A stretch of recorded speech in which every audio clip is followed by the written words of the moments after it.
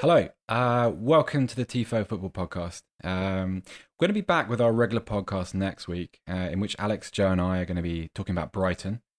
Today, though, we're going to return to our journalist series, in which we talk to different people within the industry about their beginnings and their jobs. So today, I'm delighted to welcome Peter Drury. Peter, hello. How are you doing, Seb? I'm very well. Okay, so full disclosure for anyone listening, I did interview Peter about a year and a half ago. Something like that, yeah. For a print article. So if he develops a sort of a glazed over look in his eyes, it's because I'm asking him the same question. So that's entirely my fault. And also I should say that we did try and do this 2 months ago, but GWR sabotaged our plans and left me on a train for 6 hours. By the way, if you work for GWR, I don't know how you sleep at night, I'll be honest. You're an absolute disgrace.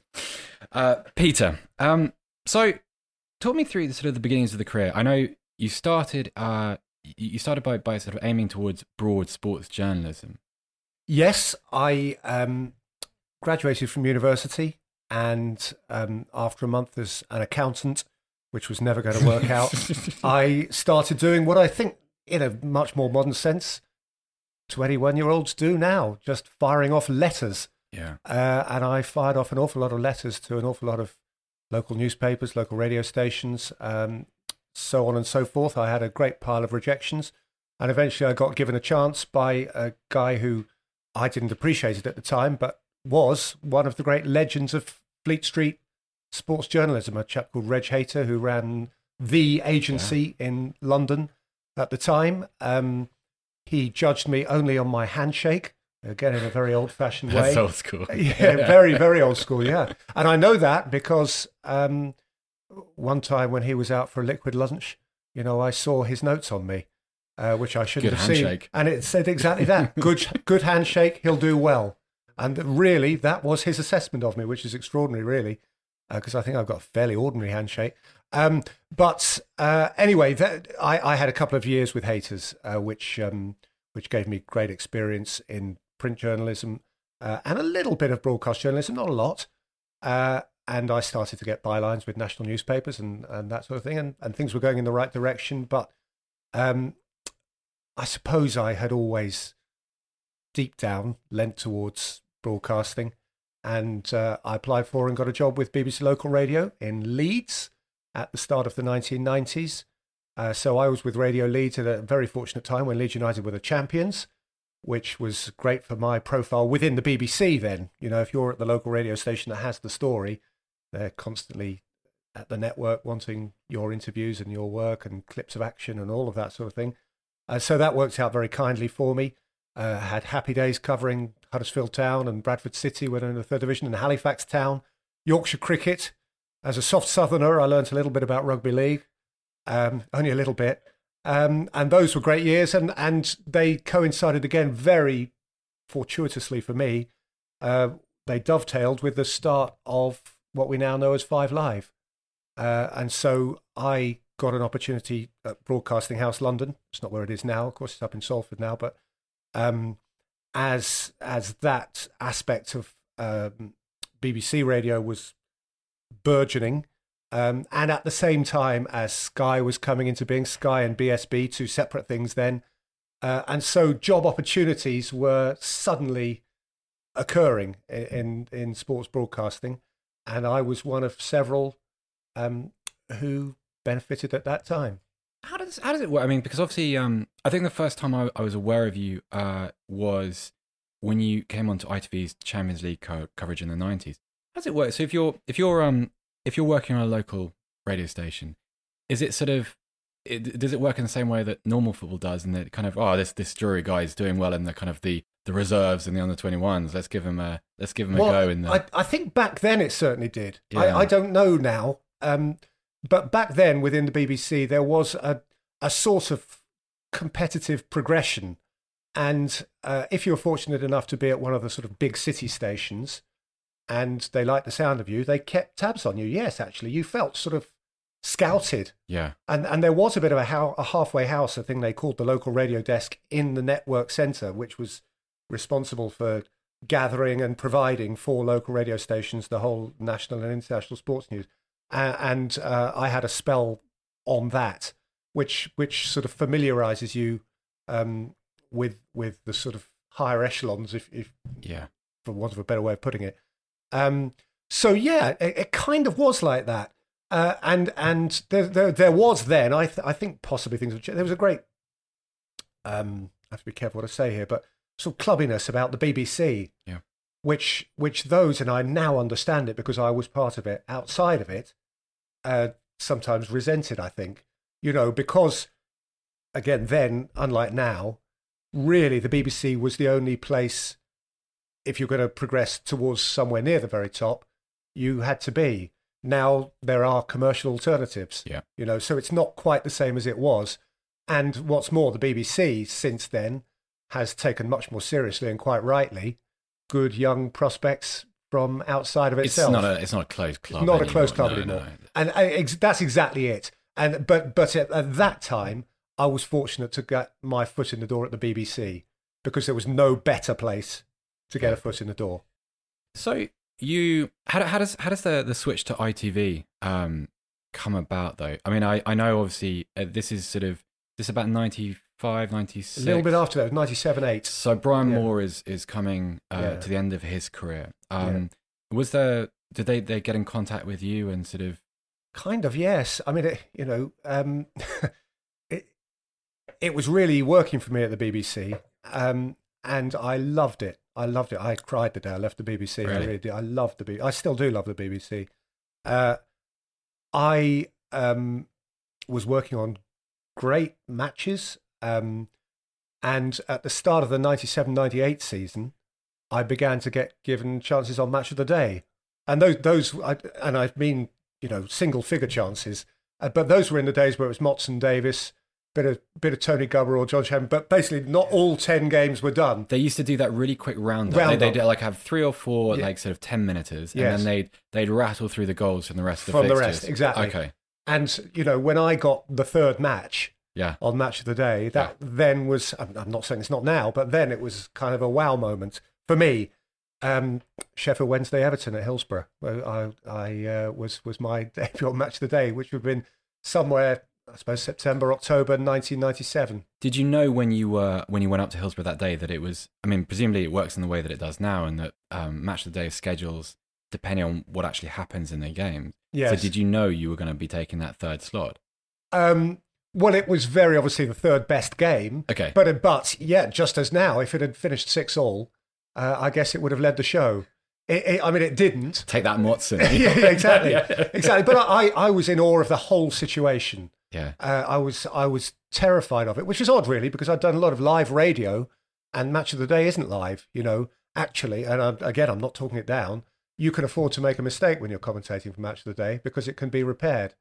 But it wasn't so much that I was frightened to make a mistake in front of the viewing audience. It was like all of us. I was working for a boss, and I wanted him. It was your opportunity. It was my opportunity, and I had to.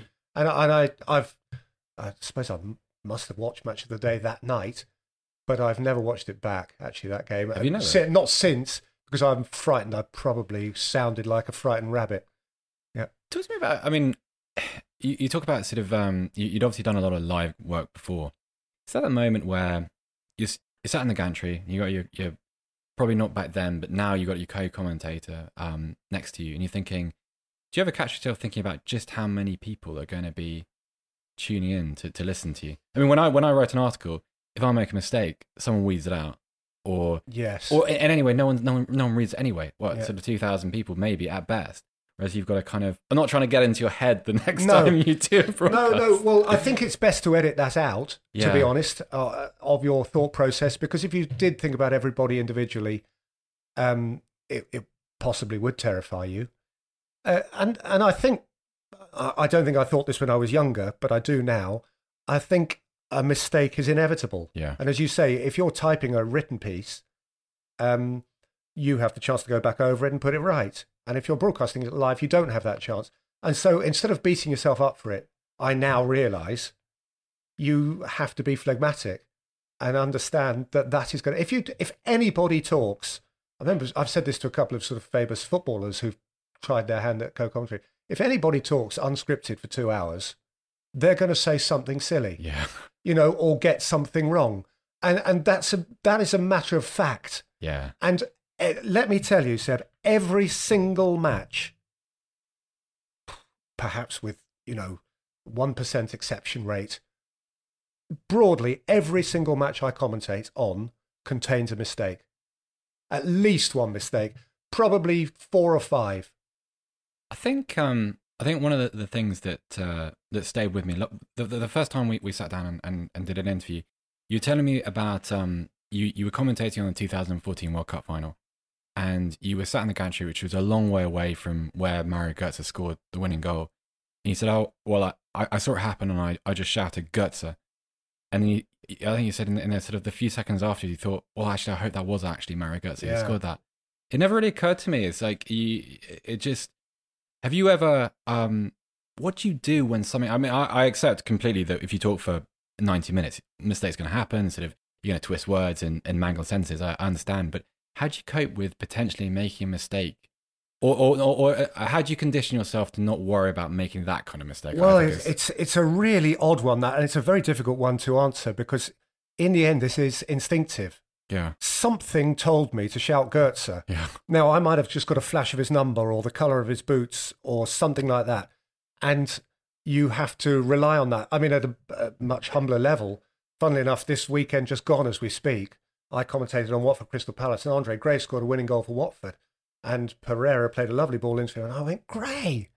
And there was a moment where I thought, oh, blimey, that's not Deeney, is it? Because in that moment, it just might have been. It's so quick. It's so quick, yeah. And so far, broadly speaking, the wiring of my mind has enabled me to get those, on the whole, right. What actually worries me now I'm older, and I'm not talking about senility or whatever, although that will come as well. That's a broader concern. That's a more general issue. Yeah. But one day, the wiring won't work.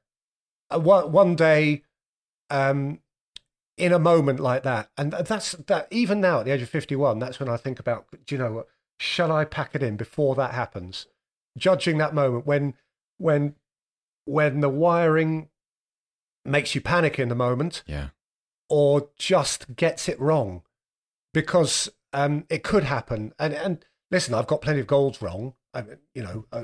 You hope not to very often, but you get a goal wrong, and you have to hope it happens in a game that you can deal with getting a goal wrong in. But if it's a World Cup final, or that would be a bad one. If it's Aguero's goal, and you shouted Nasri, that would be a horrible, horrible moment.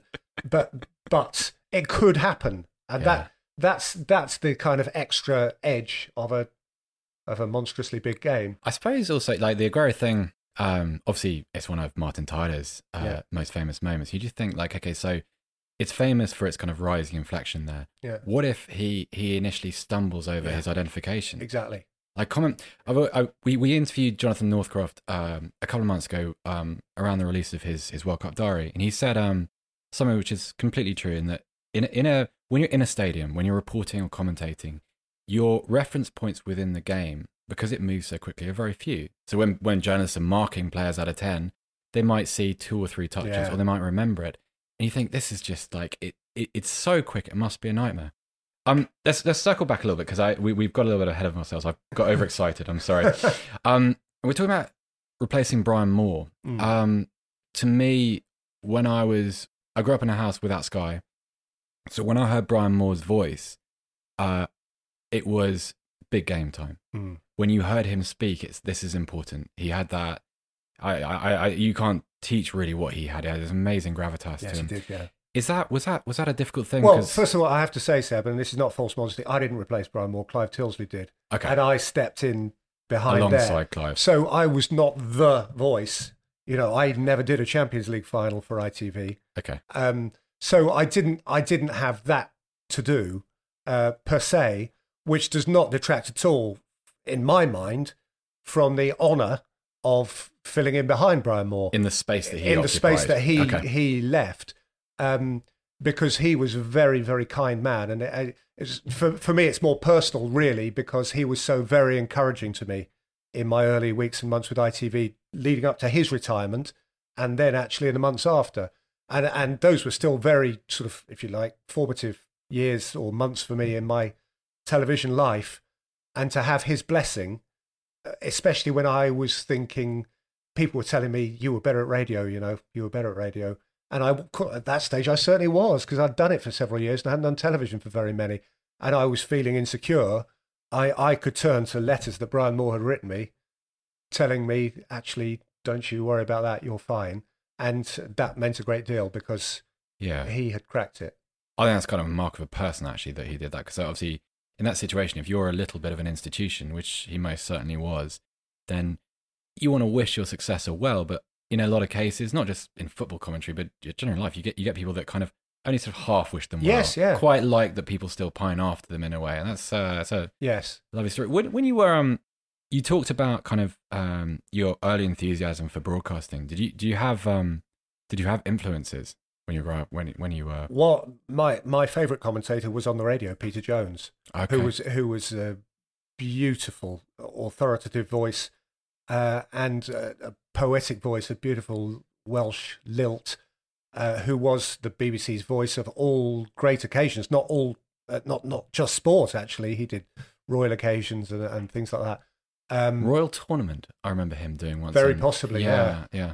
And who had a turn of phrase which was phenomenal. I mean, he was just a beautiful broadcaster, and I was the classic sort of 1970s, 80s football anorak of the sort that didn't go to football. I didn't have parents who took me to football, but I would lock my bedroom door on a Saturday afternoon and have Sport on 2 on and listen to him when they did just second half commentary of the main game, and it was he was the soundtrack that I loved. When you because you started in radio, I mean, I from the outside, I see them as very different disciplines because is it not? I mean, okay, forgive me if I get this wrong. If as a radio commentator, presumably the onus is on you to fill a lot more airtime. Yes, with a lot more description because obviously. So how do you go from radio to television, and how do you sort of naturally ration even yourself? Yeah, it's very, very difficult. And actually, I have a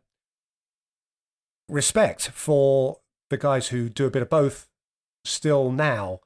I have to say, and I mean no disrespect when I say this, I think it is almost impossible to do them both really, really well, because they do each interfere with the other. And that is not to knock those who are doing that, because that's what they're asked to do. So get on with it. And they do it very well. But yes, radio, self-evidently, has to be seamless. You are the picture. And so that gives you a much broader canvas. And that is why, actually, in my early television years, people were right when they said, you're more suited to radio, because I'm a great lover of words. Yeah. And radio lends itself to words because you're painting the whole picture. And so there is that about radio. There is also, I have to say, and I say this from the position of someone who's now predominantly a television commentator, there's a much greater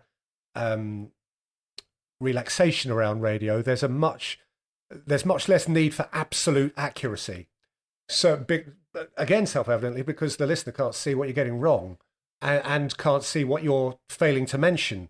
What you say is the truth, regardless of whether it's the truth or not. So if on the far side of the field someone's in possession of the ball, it's my job as a television commentator simply to say his name. If I'm a radio commentator and someone's on the far side of the field, I think, oh, damned if I know who that is. You can start talking about the setting sun, or the moon over the stand on the far side, or the smell of the hot dogs. All of those things which can buy you time, or you can just turn to your sidekick and say, talk about the manager. Because on the television, you talk about the manager when the director gives you a close-up of the manager. So you've got to be switched on enough to have something to say about him when he becomes the chief job of, not job, but the discipline of television is, as they say, to talk to the picture. Yeah. So if you find yourself, I mean, invariably it does happen, you can't be absolutely precise, but if you find yourself wittering on about the coach when the picture is of the left wing just taking on the fullback, the words aren't marrying with the action that the viewer's seeing, and that is irritating and sort of discombobulating. Yeah. On the radio, you talk about what you choose to talk about, and as long as you're more or less there when the ball enters the net, that's kind of okay.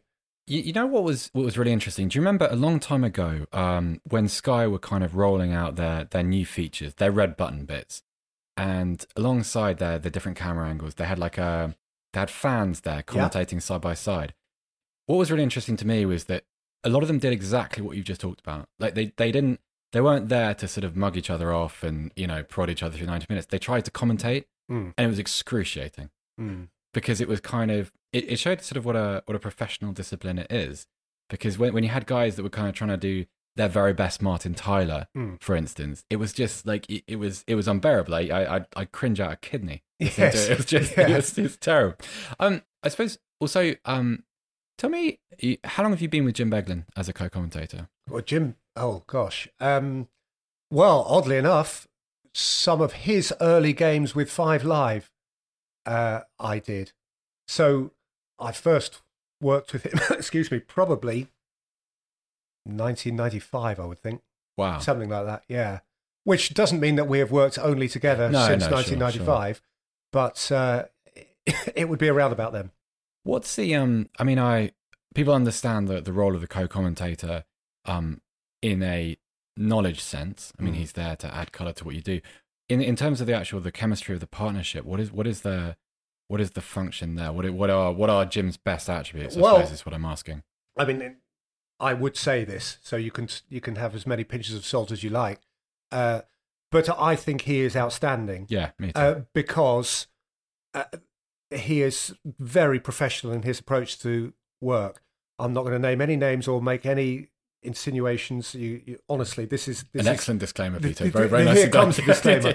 But there are those who turn up and just expect to talk. Yeah, I think people would agree with that. Yeah, and he absolutely doesn't. He ensures that he has watched the last game, or if possible, two of the teams he's going to watch. He's going to commentate on.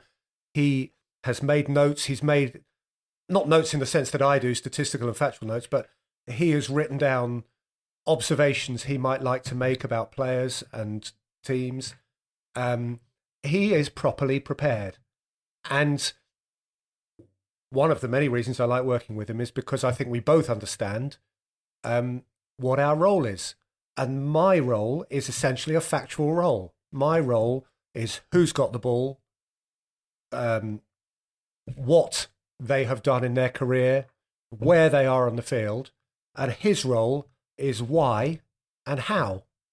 And I have always held the opinion that it is not the job of the commentator, me, to have an opinion. My opinion is no more important than anybody else's. The point of the co-commentator, particularly on television, is to have a professional, balanced opinion based on the fact that, in his case, he has played the game to a very, very high level. He understands the mechanics through which the players are going, and he is able to make a judgment and share it. Now, you don't have to share his opinion, but you do have to acknowledge that it is a very educated opinion, and an opinion born out of experience. And listen, I don't say we don't occasionally wander into each other's territory, because I suppose every time I say, oh, that's a lovely pass, that's an opinion that it's a lovely pass. And equally, he might say to me, God, that's 6 in 7 for him, isn't it? And so he's sort of on my side of the fence. But broadly speaking, we both know where we are. And for me, it works. It's Is it a little bit like a safety net? So if for instance, he's off camera, but Joe is sitting next to me now. Joe and I are talking our way through a football game, and one of us just starts monologuing in that kind of, in those sort of that sentence structure which you can't really escape from. Is part of the role to be for your co-commentator just to sort of to pull you back from the edge of the cliff and kind of to balance? Yeah, absolutely right. And that does happen. I mean, that does happen. Hopefully not too wildly, and hopefully not in a way that is often noticeable. But he might say something that makes me think, gee, what I might be misjudging this game. I might be misreading this game. And so I might go, not absolutely silent, but quiet for a minute or two, and haul back and think, Do you know what? We'll have a reboot here. Have a bit of a cup of tea. Yeah, exactly. let we'll just kind of reboot the whole shebang and go again. You know, if I get into one of those, Jim, this is the greatest game there has ever been. And Beglin's elbowing you. It's quite good, Peter. It's all right. It's all right. Settle down. Yeah, exactly. Yeah. So yeah, no, he's a great thing. And the other great thing about him, if I may say so, and I hope it's sorry if this is immodest, but I reflect as well, is that I think we both realise that nobody tunes in for us. And I say this repeatedly, it is not about me commentating or him co-commentating. Everybody, bar perhaps a relation, tunes in to watch the football match. That is the reason for the broadcast, and we are not. And he is one of those people who does not want to be well known, and in a way his career reflects that nicely, because of a great Liverpool team that won the double in 1986, he's probably the least famous. Probably remembered really for the circumstances which brought that to an end. Absolutely. Unfortunately for him. Absolutely. Yeah. You ask anybody about him from that era and they will tell you he was a really first-class player with a wand of a left foot and just an outstanding full-back. But because his career ended so early, abruptly, he never became super famous. And that suits his style as a broadcaster, actually. Yeah, it's interesting, actually, because I knew Jim Beglin, the voice, before I knew Jim Beglin, the player. Yeah. And that's... Well, I got used to almost in that situation, the authority comes from the playing reputation, whereas in his case, it's the other way around. Now, I suppose that's very flattering for him. That's indicative of the job he does. You talked about how your job is to be impartial. Your job is not to... A long time ago, ITV did a feature that I think it's called something like the 50 best Champions League goals. Yeah. And you were on there and you're talking about how for a while Kaká was one of your favourite players. Yeah. How do you how does that work into the how do you develop those affections as a commentator, given that your perspective is supposed to be so broad? And I suppose also, are there any other players that you particularly enjoy commentating on for whatever reason? I think having a favourite player, certainly in the Champions League context, where we're talking about stellar clubs which aren't even our own, it's quite safe to have a favourite player. It's probably safer to have a Milan player as your favourite player. Peter, nothing's safe anymore. No, it's not, is it? No, it's just not. No. But regardless of that, unlike the issue around club identities, I mean, people might not like it. I think it's okay to have a favourite player. I really do. And at that time, it was Kaká. And it's the enthusiasm, if you like, of a neutral fan, just to say what a thrill it is to watch this bloke play. And, the same applied for Zidane. Being in the stadium and watching Zidane glide was a really beautiful thing. And it's the same now with Messi. And I know, you would get into a Messi conversation and people think you're you're becoming cliche, but only last week I saw Messi score a couple of goals in the Nou Camp. One was a ridiculous penalty, and the other, he sat two international centre-halves down on their backsides and then scored with his wrong foot, albeit the goalkeeper should have saved it, but that doesn't But the run up to that moment, the Lyon game. The Lyon game. He was absolutely beautiful. And funnily enough, I mean, while we're on that, you can't help but identify your favourite players in the early stages of a game and say, here we go, this is a Messi game. And we've covered this before, we've spoken, but in the Champions League game for which I acquired a certain amount of notoriety last year, the Roma-Barcelona game, which went sort of berserk at the end. It's going to come up in our questions at the end. One of the very few disappointments of that night was that Messi played so poorly. Yeah. And there were people in that stadium that night, of course the majority were Roma fans who were thrilled about this extraordinary turnaround, but who had come to see Messi. And when it's a really difficult thing when the guy around whom you've built the narrative turns out not to be the one around whom the narrative actually plays out. I remember doing World Cup in 2002, doing a Portugal game, and having to admit sort of 2/3 of the way in that Luis Figo was essentially having a stinker. You know, having said, hey, here we go, this is Figo. Yeah. And, you know, it didn't work out. And it sort of makes a nonsense of all of your pre-match planning. But to answer your question, sorry, I've been very long-winded about it. I don't have a problem with having a favourite player. No. You talked about Roma and Barcelona. We're going to get to that. More recently, you did BT's coverage for Real Madrid Ajax. Yes. In a Bernabeu. I remember watching that and thinking, how would you, as a commentator, you're sat there at what is a pretty seismic event. You know, forgetting just the 90 minutes of football and the consequences that are going to come to some of the people involved in it, Solari, of course.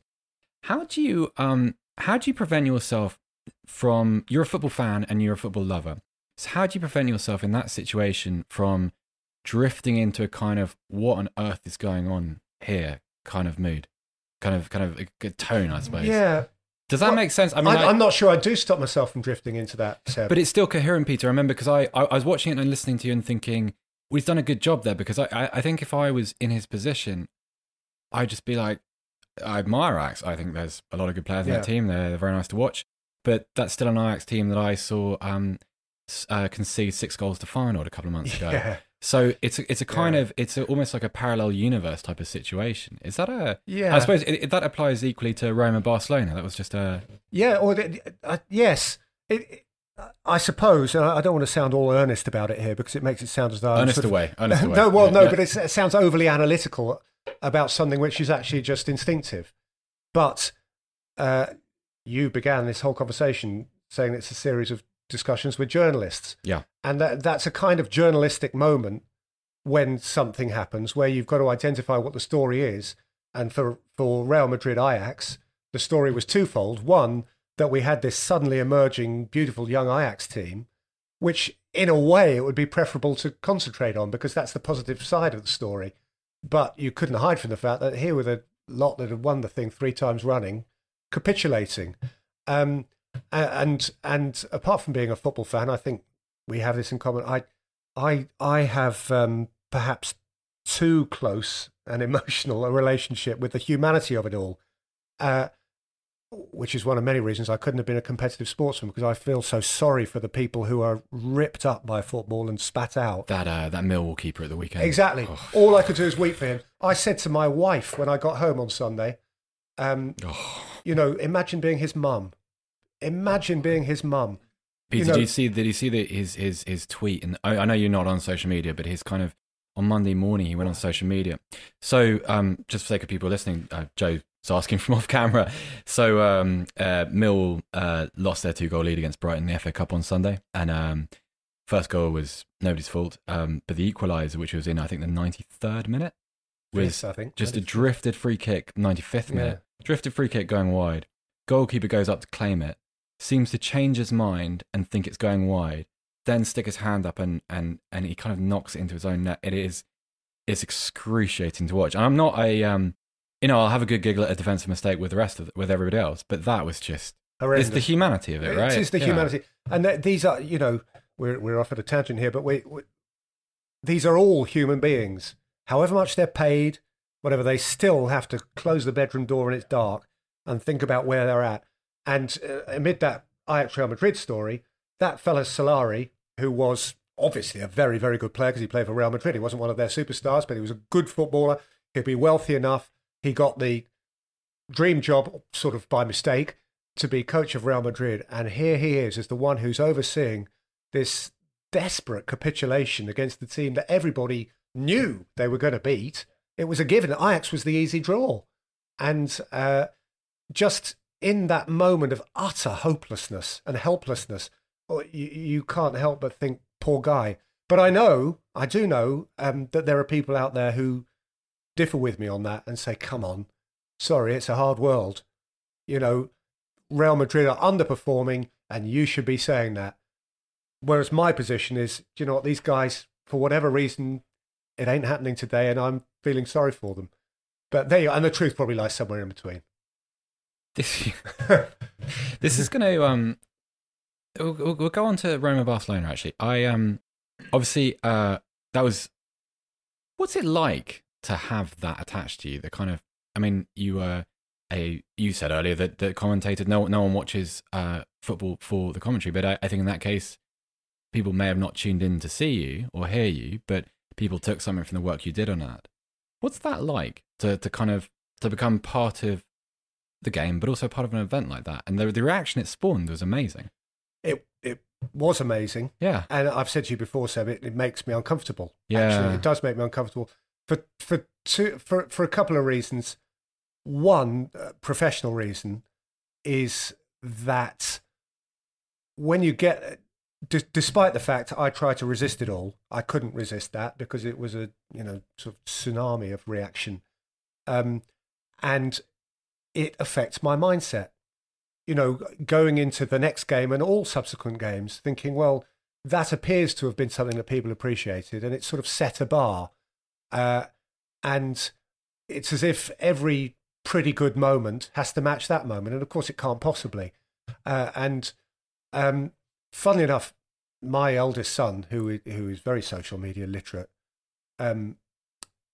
he said to me afterwards, he said, "Dad, you really wouldn't know what's out there." And I said, because I instinctively do, I said, "Oh my God, no." I've been but he said to me, it's extraordinary. I've never seen this so positive about a commentator. But he said, "You make sure, because social media turns in a day. What one day is brilliant, the next day somebody says, 'Do you know what? It wasn't that brilliant,' and then it goes the other way." He said, "Whatever you do, we want no more moments like that for the foreseeable future, because you won't be loved for it if you do it again." Is it hard having children who are of that age? Your son is presumably a football fan too. Yeah. Is it difficult when you have that reaction around you to? I don't know. I just can't relate to it. No, well, on the whole, it's been fine. I mean, my youngest son is about to be 18, so Okay. I'm going to have 3 adults, and it hasn't really been an issue. I mean, I feel uncomfortable when the youngest one, when he was sort of 12, 13, says, "Dad, we were all looking at your Wikipedia page today," and all that sort of thing. And I wish I didn't have a Wikipedia page, because... God, I'd love to have a Wikipedia page. No, you wouldn't. If someone else out there wants to write one for me, that'd be terrific. Well, people write tosh on it, and it's nonsense a lot of the time and all of that. And I hate it, and I just want to curl up. But that's me. And actually, he was quite proud of the fact that his friends were looking at my Wikipedia page. And so, I really am repelled by all of that. Yeah. But they seem to have got through school with it, and that's all right. And I must admit, once in a while, I say to my eldest, after a game, I said, "Twitter all right tonight?" And he said, "Dad, I don't know who you think you are. They're not interested in you. There's no mention." Fine, that's what I want to hear. I'm at my happiest when there's no mention. And I've given up even asking now, because he's that disdainful. I think, the only criticisms I really see of commentators now are the silly, the biased nonsense that they tagged Martin Tyler with a couple of years ago, and there's always someone that gets their nose bent shaped by it, by well, reaction. Martin got into trouble, I think, for a Martial goal, Old Trafford. Well, he scored a goal. Was it Martial? Where basically his commentary line ended, "Yes." It was when he cut through it was his debut. He cuts in from the edge of the box, and then arcs that shot in the far corner against Liverpool. Yeah, and does he say yes? He does, because it looks like exactly. That's my point. I'm speaking in defence of him. Yeah, he is saying yes. Yeah. What a goal! Yeah. But of course, the supposition out there is that yes, because I support Man United. Because football fans, when their team scores, go yes. Yeah.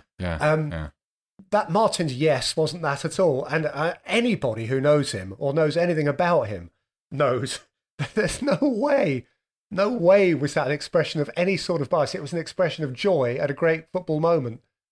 Martin Tyler, I wouldn't say I know Martin. I met him a couple of times, and he's just a guy that really loves the game. Yes. I mean, I remember the first time I met him, he has no reason to. He's a busy guy on match day, of course he is. He has no reason to pay attention to someone like me that says, "Oh, I love your commentary." But he just, and I've heard this story many times before from other people too, and that he'll sit and talk football with you. Yes. I remember having a half an hour long conversation with him about Marcus Rashford in Poland once.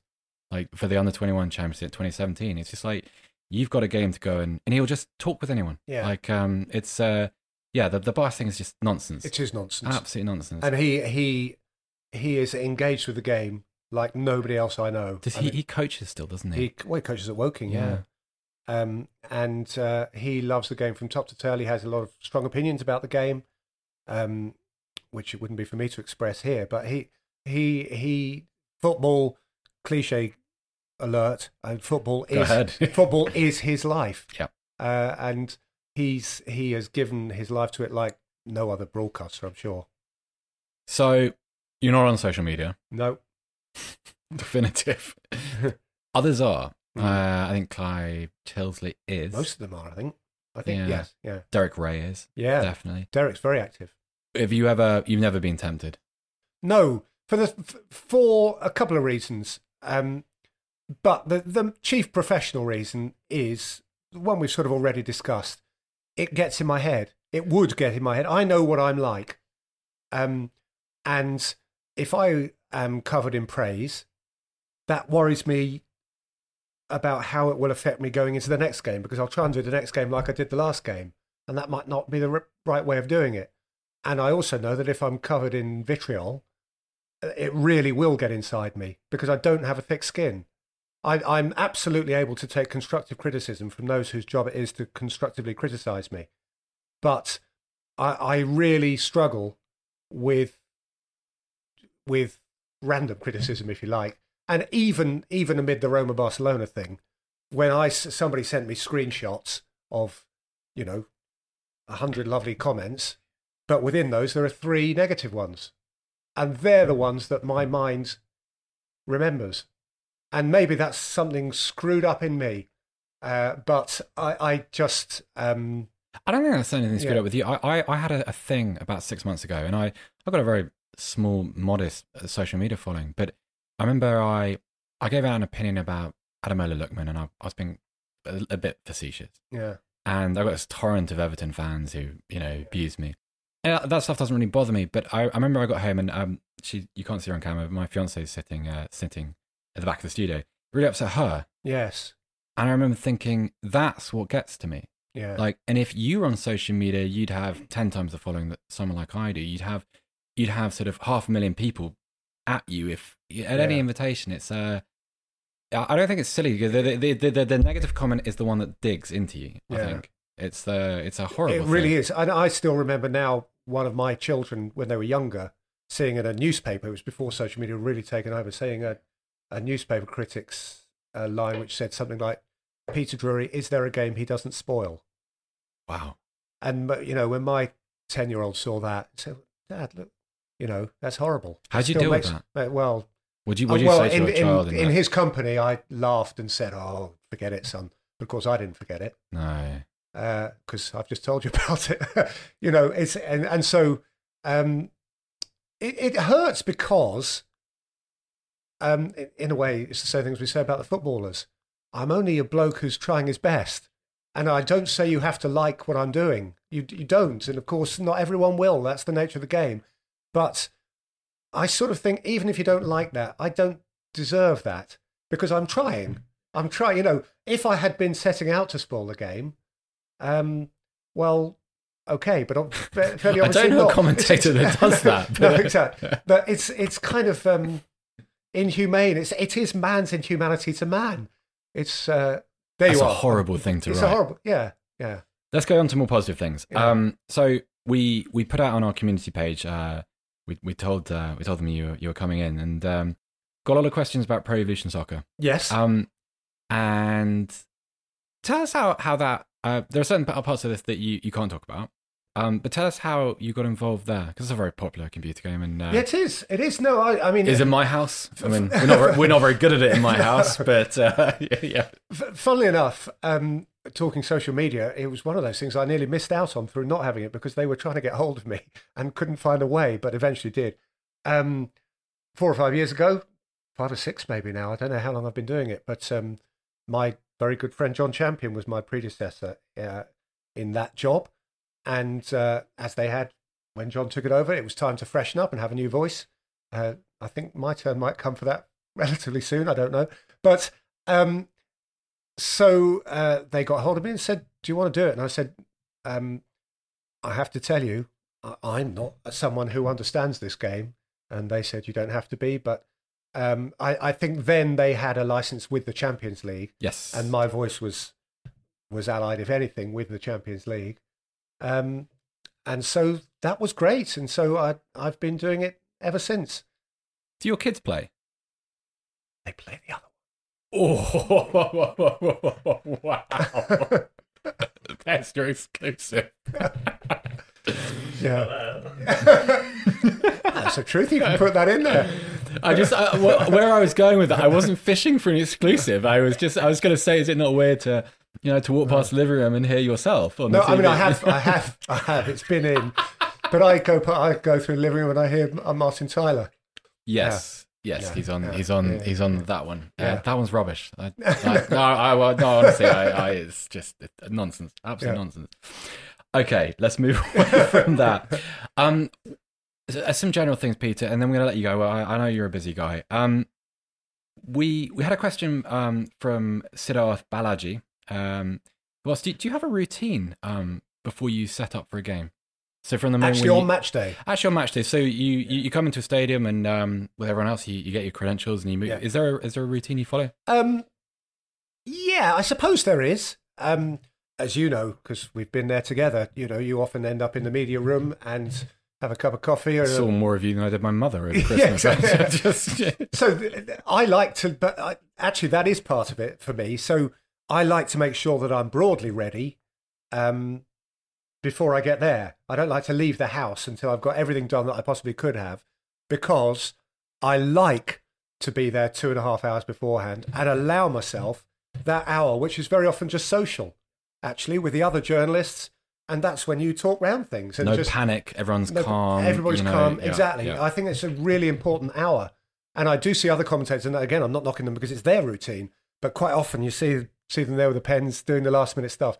And I don't say I've never had to do that, because I sometimes have, but I try not to, because that hour of football conversation, it's like you say, talking to Martin Tyler, and then when that's all done, I tend to go down to the pitch side or the tunnel, and when the teams are announced, and be there and sort of, because we have to be in touch with our producers to make sure the graphic is showing the right formation and all of that sort of thing. And then I wander up to the gantry. I like to be at the gantry as early as I possibly can. To finish my scribblings for the opening and the graphics and so on. And B, especially if there's a team that I'm less familiar with, because the players warming up, for me, it's not for everyone, but for me, is a really important time. And so I get my binoculars out, and if there are two centre-halves who look similar to each other, I can see that one of them's got orange boots and one of them's got blue boots. I can see who's got short sleeves and long sleeves. I can see who's, got a stupid new haircut. Yeah, silly, exactly, all of that stuff. And all of the points of distinction, which are really, really important, especially if you're in a stadium, a really big stadium, and a long, long way away. Even the most famous players in the world, if you're 100 yards away and it's happening in the moment, if you catch Messi's orange boot as opposed to some other small fella's yellow boot, that can make a huge difference to the moment. So I spend 15-20 minutes with my binoculars just going through, and I don't sat it, and they, of course, run up and down. And the worst thing they can do is warm up without numbers on their shorts, because then you're thinking, the two that look similar, you're not sure which is which even then. But I like to satisfy myself before they've gone back in to come out again, that I can go down the line of them warming up, and I say them out loud to myself, each of the starting 11. Well, when you're in the when I'm on the gantry, when you're on the gantry. Go on air. We've got a question from AE Gaming. It's a little bit ambiguous, this one. He asks, what is your favourite commentary moment of all time? Interpret that as you want. I know the person you are, so it's not going to be one of your own. I know that, but do you have a? Do you want mine, or do you want someone else's? Well, I have my own take on yours, by the way, which I'll tell you in a minute. Okay. Well, it's interesting how football and football commentary has changed down the years, because I think probably the classic football commentary lines of my early life were the simplest David Coleman lines. 1-0. Yeah, exactly. Porterfield, 1-0. Yeah. Those are the ones which, when I'm in the playground pretending to commentate now, I would pretend to be David Coleman doing that. And yet some of the great lines, again, a little further on me growing up, are lines which will have been thought about and prepared. Motti's 39 steps up to the pick up the Martin Buchan at Wembley and all that. I mean, that's a genius, and the Crazy Gang have beaten the Culture Club and all of that. Yeah, those are brilliant lines. Barry Davis in the hockey. Where was the German defence? That will not have been thought about. But I mean, because Barry Davis shouldn't be doing hockey in the first place, really. Like, no, exactly, but he did the hockey brilliantly in whatever it was, 84. Barry Davis. Yeah, Barry Davis. Yeah. So, where was the German defence? Those are all great lines. The greatest piece of sports broadcasting I've ever heard, and I don't think it will ever be beaten, was Peter Jones on Sports Report on the day of the Hillsborough disaster, which is a piece of English with which, when I listen back to it now, I would recommend anybody to look it up and listen to it and find fault in it in terms of its taste, its journalism, its tone of voice, and it's just whole encompassing of a horrendous day. It is absolutely the highest bar broadcasting in sport has ever known, I think. I obviously didn't hear that as live, of course, but I've heard it in the years since. And I think it's amazing given what we now know about that day and what was known at the time. It's really quite remarkable. And then, easy for me to say, I was nowhere near, and easy for you to say. Yeah. Then I don't think anybody could have taken offence at it. And now I don't think anybody could take offence at it. That's a hell of a thing to say. Yeah. And extraordinarily, the great line, and I'll misquote it here, but it's along these lines. At the end, his last line, and it puts a shiver up my spine. His last line is, "And the sun still shines," and it just hangs there. It's beyond brilliant. We'll lighten up, and we're gonna end here. Do you remember your commentary for Dimitar Berbatov's penalty in the 2008 League Cup final? That's my favourite Drury moment ever. Oh, really? Yeah. No. And Berbatov scores with such impotent ease. I'm a Tottenham fan. Really? Yeah. It's just there you are. There you are. That's very nice. Thank you. And the moments when Woodgate scores, Woodgate scores in extra time, and he's kind of dancing down the touchline, and the compassion in the commentary. If anyone hasn't heard that, go and look that up. Go and listen to Peter's commentary. Oh, thank you. It's lovely. I've long since forgotten that. Peter, thank you so much for coming in. It's been great fun, and we've kept you far too long as it is. Real pleasure, Seb. Thank you. Brilliant. Thank you. Thanks very much.